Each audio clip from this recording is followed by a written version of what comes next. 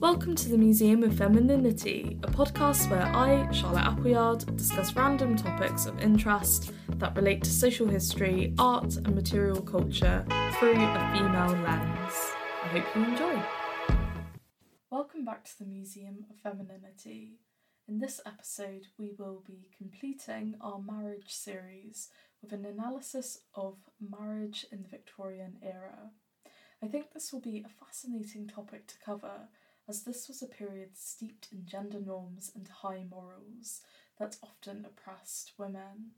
However, in contrast to this, we see the foundation of the women's suffrage movement, and with the flourishing economy and rising middle classes, more employment opportunities for women that may challenge some of the traditional notions of femininity. We will be discussing the role of marriage in society, its purpose and how women felt about it, as well as how marriage differed among the classes. We will also be exploring how marriage has changed and what it can tell us about the role of women in society. The Victorian era spanned from 1837 to 1901, a tremendous stretch of time which saw much change and innovation. It is of course marked by the reign of Queen Victoria, who in a sense is an important figure in this episode, as she encapsulated the image of a devoted wife and popularised many wedding traditions that still exist today. At 18, Victoria came to the throne and oversaw a period of huge growth for Britain, who had recently won a war with France and was continuing to spread its influence across the world. This would have mounted huge pressure on Victoria's shoulders, as domestically there was much unrest, with rural unemployment rising. The urban areas were filling up with country people looking for work, leading to overcrowding and appalling conditions. In the government there were few reforms, but those that did exist focused on the treatment of Catholics, how the church was run and the way poverty was dealt with. Political change soon came. Under the leadership of Sir Robert Peel, the Tories became the Conservative Party and the Liberals rose up from the old aristocratic Whig Party. For both parties, low taxation and minimal state interference were watchwords. The reluctance to get involved led to England avoiding the turbulence that swept over the continent during the Age of Reform, that culminated into years of revolutions. In contrast, all England saw was the Chartist movement, which aimed to reform the electoral system. Sadly, this was quashed by the small elite, who did not wish for people beyond their circle to have the right to vote. In the 1840s, there were poor harvests which led to famine across the British Isles, the worst which was in Ireland from 1845 to 49, when over 1 million people died and 2 million emigrated. Much of this was fueled by the British government's non-interference. This caused a ripple of shock everywhere. Britain was thought to be prosperous, so the fact this happened was difficult for people to believe.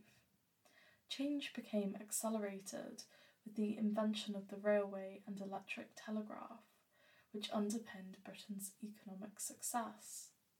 Another huge signifier of British dominance in the 19th century was the Great Exhibition in 1851, a sprawling exhibition of global ingenuity in art and technology, which sat beneath the palatial Crystal Palace. Britain won many prizes for engineering. Their artistic output, however, was gaudy and not as highly regarded. This also highlights how the empire was perceived and Britain's place as its head, as the hallmark of a truly advanced civilization. At this time, colonisation was a part of national policy, with Britain and other European powers scrambling to take control of numerous countries in Africa and other locations around the world. This created a vast empire of free trade, which led to British investors dominating the foreign markets. Although the colonisation of India and places in Africa caused immense oppression, at the time it was a source of pride for many British people. Many fashion trends were influenced by these cultures as well. For example, the paisley print, which came from India. The continued national obsession with tea, some features in architecture, art, and interior design all bore symbolic hints from a variety of styles and cultures. The empire inspired trends at home, but also inspired people to travel and even emigrate. It was so much easier to be mobile and to explore the world, which was something that had become accessible to many instead of simply the aristocracy. During the Victorian era, there was also progress in education and advancements in science, engineering, medicine, and technology. Such leaps in scientific understanding often resulted in a crisis of religious faith. Yet, ironically, alongside these changes, the 19th century saw a huge burst of church building and the founding of religious charitable institutions. We see the birth of the temperance movement and more conservative attitudes. As I have stated, this was a long period of time which saw a huge transformation. Due to this, it is difficult to summarise the era, as there were so many conflicting views. People were extremely religious, but there was also a fascination with the occult, for example. Gender roles were becoming more defined, with the image of the meek and dutiful wife being glorified in art and literature. Yet this period also saw stirrings of the women's suffrage movement, as well as more job opportunities for women. There are many other examples of such contradictions, but all in all, I hope I have painted a broad enough picture of the Victorians to help contextualise our next discussion about the role of love in marriage and what this can tell us about life for women in the 19th century. Marriage was considered an inevitability for most women. It was an established institution that was a societal norm. To not marry and to live life as a spinster would have been a deeply undesirable path to take, and an unusual one. Marriage was a Christian ceremony, and something that was biblically promoted. In a time full of religious fever, people would have wished to fulfill their God-given role as a wife and mother. There were also practical reasons why a woman might wish to marry. For one thing, the idea of running her own home may have been appealing, to leave the confines of the family home and have some independence and freedom in decision-making. As well as this, an unmarried daughter living at home would have been somewhat of a financial burden for her family, and there would have been pressure for her to make an advantageous marriage, particularly in upper-class families. Middle-class women, too, would have been pushed into this direction. The alternative for these women would have been to find some sort of employment, like becoming a governess. Similarly, working-class women may have wanted to marry to improve their situation and get out of poverty or avoid going into domestic service. In more cases, a working-class woman may already be working, as they would have left school young and left home around the age of 14. In the 19th century, she might be working as a maid or cook, or perhaps would be working in a shop, as this was a period that saw a boom in retail and more ready-to-wear garments being on sale. This is partly because of advancements in technology. It was easier to mass-produce products. This saw a greater need for shop workers, who were often women. In these environments, poorer girls would have more opportunities to meet people, whereas working as a servant would be much stricter. As well as the practical and societal reasons for getting married, we must also not forget that many hoped to, and did indeed, marry for love. The 19th century saw something of a revival in medieval imagery, and this idea of courtly love was prevalent in poetry and art, particularly the art of the Pre-Raphaelite Brotherhood, whose own passionate love affairs echoed the melodrama in their artworks, which often included their muses, who they revered like an obsession. We will now discuss what a wedding was actually like in the Victorian era. Firstly, it is worth establishing that the process of getting engaged was a lengthy one and always led to marriage. This was not a time where you could comfortably and respectably cohabit with a partner. Upper-class women would go through a coming-out process around the age of 17 or 18, when they are presented to the Queen, a ceremony established during the reign of George III, most closely associated with Queen Charlotte, who created the dress code, which had the young debutantes donning white gowns with ostrich feathers adorning their hair. Following this, there would be a series of balls and events that marked the society season. Many girls would have their own balls in their honour, and in many ways this was like an announcement that she is ready to be courted and married off, giving a strange sense of girls being paraded in front of bachelors who can have their pick. It was of course a great point of pride to be engaged before the end of the season and snapped up. The courting would be formal and chaperoned. Something similar may have happened with middle-class girls but more informal settings, and the parents were of course heavily involved, perhaps even having a steer on the match or outright making the match themselves.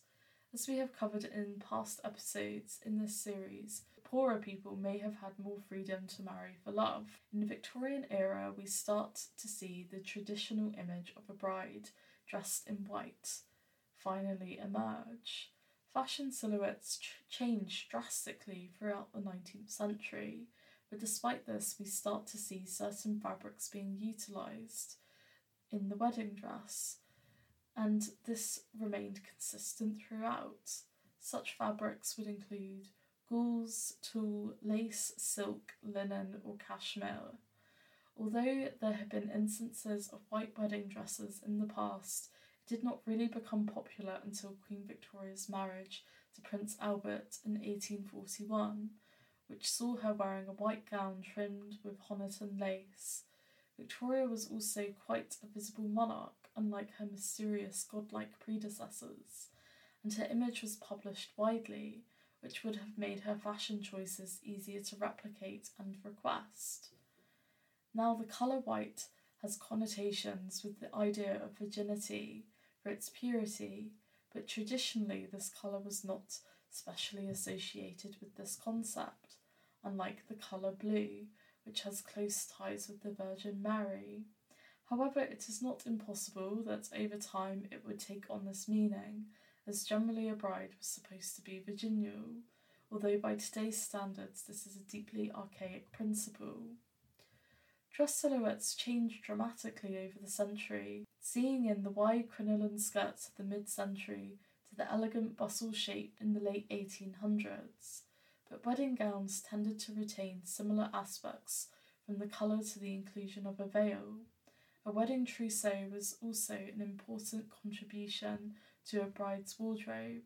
This was essentially an assortment of new clothes to help launch the bride into her new role as a wife. Most people married in their mid-20s in an Anglican ceremony. However, if you were not a member of the Church of England, you could also marry. The Marriage Act of 1836 made it possible to have a civil ceremony, which allowed nonconformist Christians and Catholics to marry according to their own rites, as long as they did it in a registered place of worship and with a civil registrar in attendance. From 1856, non-Christian places of worship could also be registered for marriage, so the idea of a marriage being a solely Christian practice was beginning to fade somewhat. Marriage often took place seasonably, the time of which often depended on working situations. This meant late spring and summer became popular, and in agricultural areas, weddings were often timed with the agricultural calendar. For instance, July was unpopular, but October was very popular, probably due to the harvest time. Wedding hours were extended to 3 p.m. to reflect the working hours of the lower classes, before you had to marry before noon. Sundays presented the only day of leisure for workers, was the most unusual day for a wedding, particularly in urban areas. Only in the middle of the century did workers get an extra half day off each week, which caused Saturdays to become the most popular day to marry. A Victorian wedding ceremony would have been similar to a wedding today. It was common for them to be held in the bride's parish. The church itself would be adorned with flowers and the bells would ring to commemorate the happy day. The couple signed the parish register and rings were exchanged. The bride likely would walk to the church if she lived close by, or if she was wealthier would arrive in a wedding carriage. Following the ceremony, the bride and groom would leave and be bathed by a shower of rice grain or bird seed thrown by their guests, which was a sign of fertility. Following the ceremony, there would be a party, which included a dinner and often dancing. This was followed by the happy couple going on a honeymoon, which could have involved visiting family or going abroad. Although for most women, marriage was something they aspired to achieve, or simply assumed they would, we do start to see women challenging these notions. For example, Charlotte Despard, writing in the 1850s, said, quote, "It was a strange time, unsatisfactory, full of ungratified aspirations. I longed ardently to be of some use in the world, but as we were girls, with a little money and born into a particular social position, it was not thought necessary that we should do anything but amuse ourselves until the time and the opportunity of marriage came along. Better any marriage at all than none, a foolish old aunt used to say." The women of the well-to-do classes were made to understand early that the only door open to a life at once easy and respectable was that of marriage. Therefore she had to depend upon her good looks according to the ideals of the men of her day, her charm, her little drawing-room arts.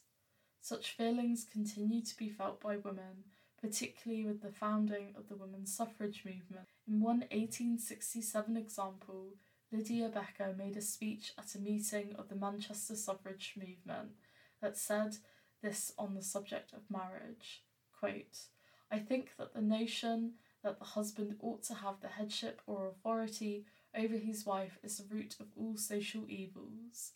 Husband and wife should be co-equal in a happy marriage. There is no question of obedience." I couldn't agree more. And it's quite refreshing to see that these ideas were starting to come to the surface as early as the 1860s. And I think it's important to not generalise about the way people saw this subject. There were many different ideas and voices at that time.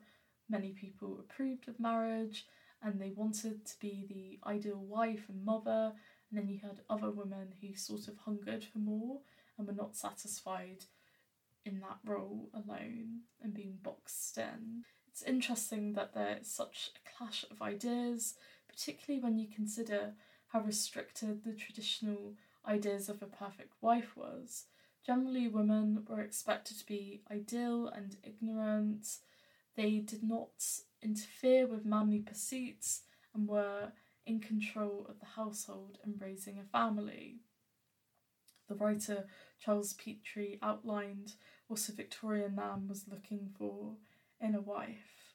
Quote, "Innocence was what he demanded from the girls of his class, and they must not only be innocent but also give the outward impression of being innocent. White muslin, typical of a virginal purity, clothes many a heroine, with the delicate shades of blues and pinks next in popularity. The stamp of masculine approval is placed upon ignorance of the world, meekness, lack of opinions, general helplessness and weakness, in short, recognition of female inferiority in the male." Women were absolutely considered inferior to men in terms of their role in the marriage, but also legally. For instance, the husband would essentially own everything the wife owned, and in the case of a divorce, there were many inequalities, which made it difficult for women to divorce a man. A man could divorce his wife for one instance of adultery, but a woman could only obtain a divorce if her husband was physically cruel, incestuous, or bestial, in addition to being adulterous. Following a divorce, she would also lose all of her property and potentially custody of her children. As a result, if a marriage was an unhappy one, women were unprotected and had few options of escape. In the Victorian era, we also see an increasing number of same-sex relationships, which I think is important to draw some attention to, and women entering into marriage-like situations with their significant other. Because women were seen as pure and innocent, it was generally accepted that girls might form attachments to each other, sharing a bed, exchanging love letters, and even kissing. these were common occurrences in many schools and were seen as just a part of female friendship. We have to remember, at this time, the same vocabulary around sexuality did not exist. Henry James's 1885 novel, The Bostonians, actually inspired the nickname Boston Marriage for this concept, and there are many examples, such as Theodora Sarah Orne Jewett, who was an American novelist, short story writer, and poet. She had numerous relationships with women and later would cohabit with Annie Adams Fields. These arrangements were often common among academic women, like in this example. I think this is important to address, as not all women were seeking a heteronormative marriage arrangement, or even if this was generally the norm, we must not ignore different types of relationships which are common now and did also exist in the past. Some women also chose not to get married and to live life with the unflattering assumptions tied up with spinsters. In 1889, the editor of Titbits, a British weekly magazine, asked single women to write in and explain why they aren't married. Some women express a desire to marry someone they actually like and love, evoking a sense that the desired qualities in a husband go beyond financial wealth and status. Quote, "I do not care to enlarge my menagerie of pets, and I find the animal man less docile than a dog, less affectionate than a cat, and less amusing than a monkey." And that was written by a Miss Sparrow. Such replies show a great sense of humour and also an independence of mind that these particular women do have a choice. Others point more to practical reasons, such as this example, quote, "Because I have other professions open to me in which the hours are shorter, the work more agreeable, and the pay possibly higher," written by Miss Florence Watts, which points to the new employment opportunities of the late 19th century and how perhaps marrying is now less of a necessity and is in fact more of a burden.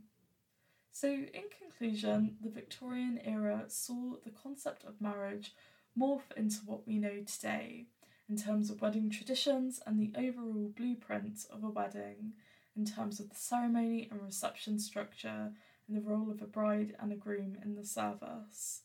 The strict rules around marriage also seem to loosen slightly, although families would still be involved and certainly opinionated about a match.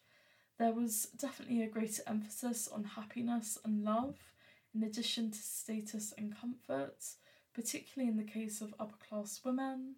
Despite this, on the whole, gender roles were still quite firm in the 19th century, and the role of the wife idealised, portraying her as a saintly, perfect creature, a sentiment very much echoed in the rather saccharine Victorian paintings of that time, which restricted a woman in terms of independence.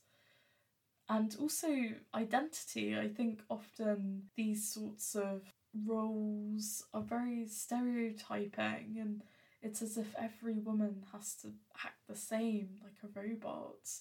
And I think that probably frustrated many women who felt trapped in that identity and a lot of pressure to act a certain way. It's like you couldn't be human, you were sort of elevated to this angelic status. It's very interesting, and I think you start to see that breaking down a bit in the later half of this century, which is encouraging, and of course in the next century we see that break down even more with the women's rights movement.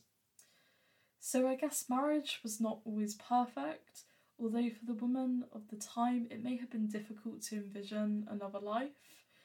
We can never completely assume how they felt about their situation, and it's very easy to be critical looking back through a contemporary lens. It is, as I said, encouraging that towards the end of the century we see different attitudes arising and women seeming to gain more agency with the rise of the women's suffrage movement. So it's a step in the right direction. So I hope you enjoyed this episode and this series. It was a lot of fun to research, and I will have some accompanying images on our Instagram page, which you can follow at the Museum of Femininity. And yeah, I hope you keep an eye out for upcoming episodes, and I hope you have a lovely day, whatever you may be doing. Goodbye.